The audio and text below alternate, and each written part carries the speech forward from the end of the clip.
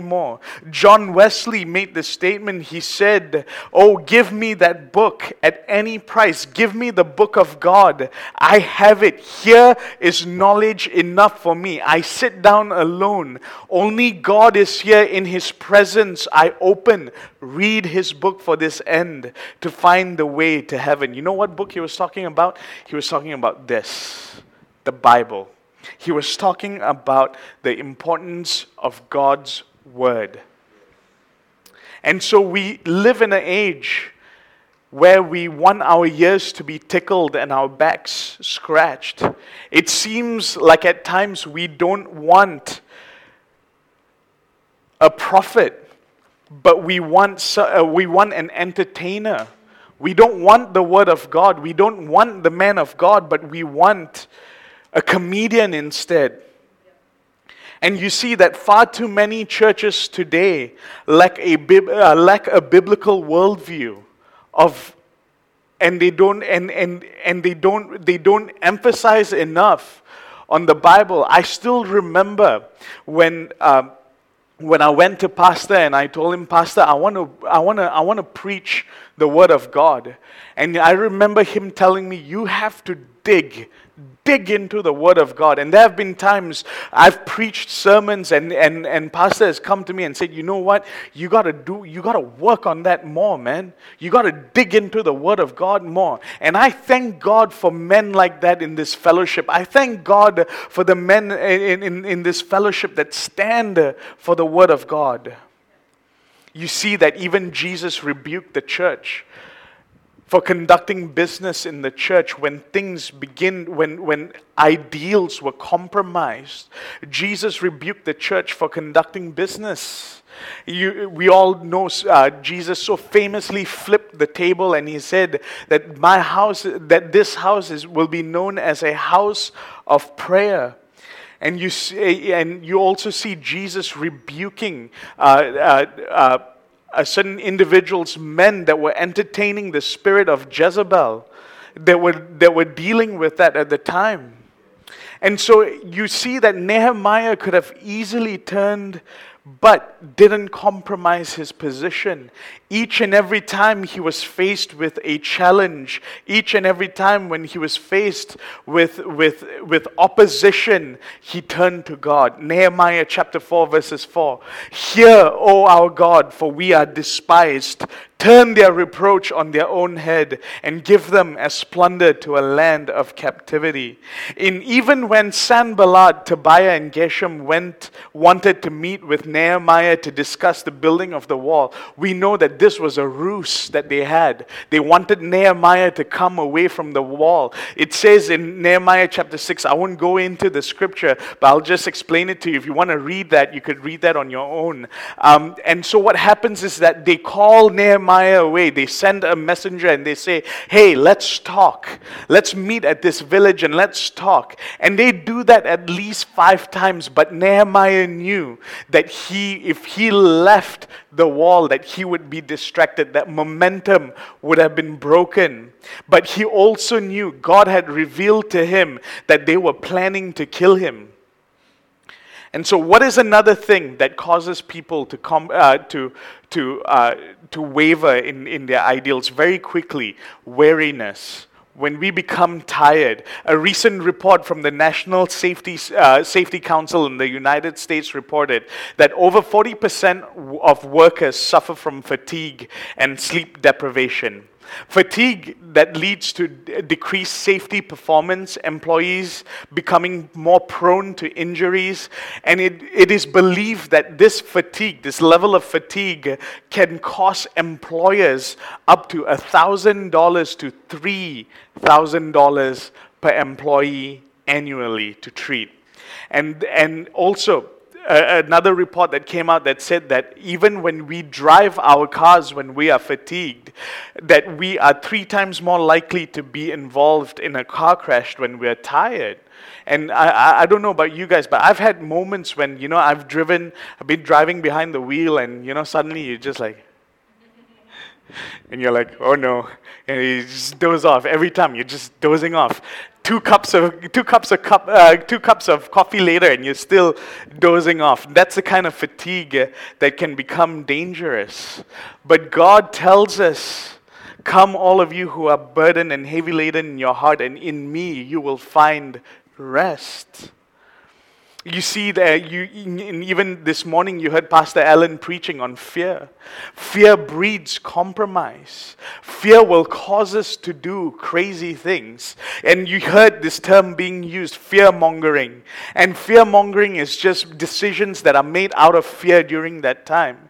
How many remember back in 2012, there was this Mayan prophecy about the world coming to an end, right? And so I remember hearing about reports of people that were beginning to sell off their valuables, selling off their things, selling off their houses, their cars, because they believed that the world was coming to an end. And that's what you call fearmongering. I mean, for the older generation, maybe Y2K, right? That during the year 2000, when the new year would come, that the stock market would crash. And most recently, COVID-19. Right? And you remember, I don't know if you guys remember, but the initial stages of COVID, if you went to the supermarkets, you wouldn't be able to get anything.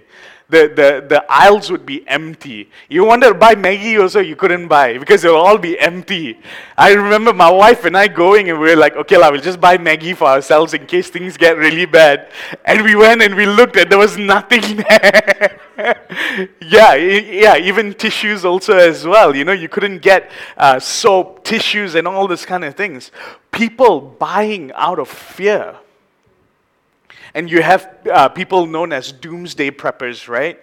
People who believe that the world is going to be coming to an end anytime soon. And so you'll find them, they'll have garages that are filled with guns and food and all this kind of things. But how many know fear is not of God? 2 Timothy chapter 1 verses 7. For God has not given us the spirit of fear, but of power and of love and of a sound mind. A.W. Tozer said it well. He said, fear broods over the church like some ancient curse. Fear for our living, fear for our jobs, fear of losing popularity, fear of each other. These are the ghosts that haunt the men who stand today in places of church leadership. How many people today become so afraid to go out and witness to people because we're so afraid of COVID, we're so afraid of this, we're so afraid of what people would say. But our trust has to be in God because God is our provider. Proverbs chapter 3 verses 5. Trust in the Lord with all your heart and lean not on your own understanding. And so how do you overcome this spirit? How do you overcome this spirit of compromise? And how do you stay true to the course that God has put you on? Number one, boldness and courage. And so initially, forgive me. So how do you overcome this situation? Boldness and courage, right? And so you have to understand that any great work of God is going to be met with opposition, all right? The devil will come when you least expect him to come, right? The Bible says that he comes like a roaring lion, all right? He comes to steal, kill, and destroy. And so the enemy is going to employ anything that he can to be able to steer us away or push us away from what God wants for us in our lives. And some people will lack faith. Some people will lack vision. And then there'll be people who feel very threatened because they've lost control. It's a normal reflex for people, right? Just imagine if you're driving or if you're riding your bike or driving on the road and you take your hands off of the wheel, or you take your hands off of the handlebars altogether. It's a very scary thought to think about where you're going to be headed, right? But I mean, don't get me wrong, God doesn't want us to do that, but He wants us to let go and trust Him ultimately, and to trust what He has in store for us. That we will trust Him to guide us and direct us. And so during these times, we have to keep our eyes on Jesus. Expect opposition, and you will see that it will come. And the enemy will be quick to rear his ugly head to oppose what God has had, what God initiates. And if you think about it, throughout the Bible, you see that to be true. Who do you see that turned up in the Garden of Eden? Who do you see that showed up when Jesus went into the wilderness and fasted for 40 days and 40 nights? Satan. He popped up, he came up, he creeped up. And so every work of God is going to be opposed by the enemy. And so that's why in 1 Corinthians, Paul tells us in chapter 16, verses 13, he says, watch, stand fast in the faith, be brave, and be strong. Courage, strength, and faith is what will keep us protected. It is what is going to keep us from wavering away from Jesus. James chapter 4 verses 7, the Bible says, therefore, submit to God, resist the devil, and he will flee from you. The second thing is discernment. And like I said earlier, the Bible says that the enemy walks around like a roaring lion. And so his mission is for us to compromise. His mission is for us to put ourselves in a situation where we become vulnerable. As you see with David, with Bathsheba, we all know this story. I mean, you ask yourself the question, what would cause a man who the Bible says was after God's own heart to fall into adultery? Judas, a man who witnessed so many miracles that Jesus performed, that he would betray Jesus to his death. What would cause a man like that to just push aside everything that God had for him just for 30 pieces of silver? And you see that Nehemiah with Sanballat, Tobiah, and Geshem, it was the same thing. There was a persistence with Nehemiah when he was building this project. And so even though it was displeasing to Sanballat, Tobiah, and Geshem, he didn't waver.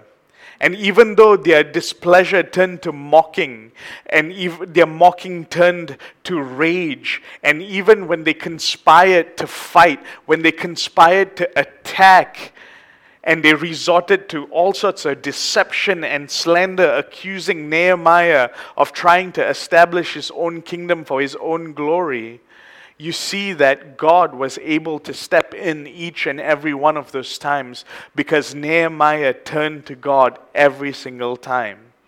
And when they saw his plan succeeding, they appealed to him to reason with them. And even though that they couldn't distract him, even though they tried to pull him away, he didn't pull away from it because he decided he was going to stand his ground. The Bible says, and as I begin to close, Galatians chapter 5 verses 1, stand fast therefore in the liberty by which Christ has made us free. Do not be entangled again with a yoke of bondage. Ephesians chapter 6 verses 11, put on the whole armor of God that you may be able to withstand against the wiles of the devil. Ephesians chapter 6 verses 13, therefore take up the whole armor of God that you may be able to withstand in the evil day, having done all to stand. Having done all to stand. Having done all to stand. Beloved, can I say to you as we close tonight, our call is to stand. Our call in the moments, in the situations, the struggles of life, no matter what come may, is our call by God is to stand. Why? Because He promised us. He promised and He said, I will neither leave you nor forsake you. Would you bow your heads with me tonight? Amen.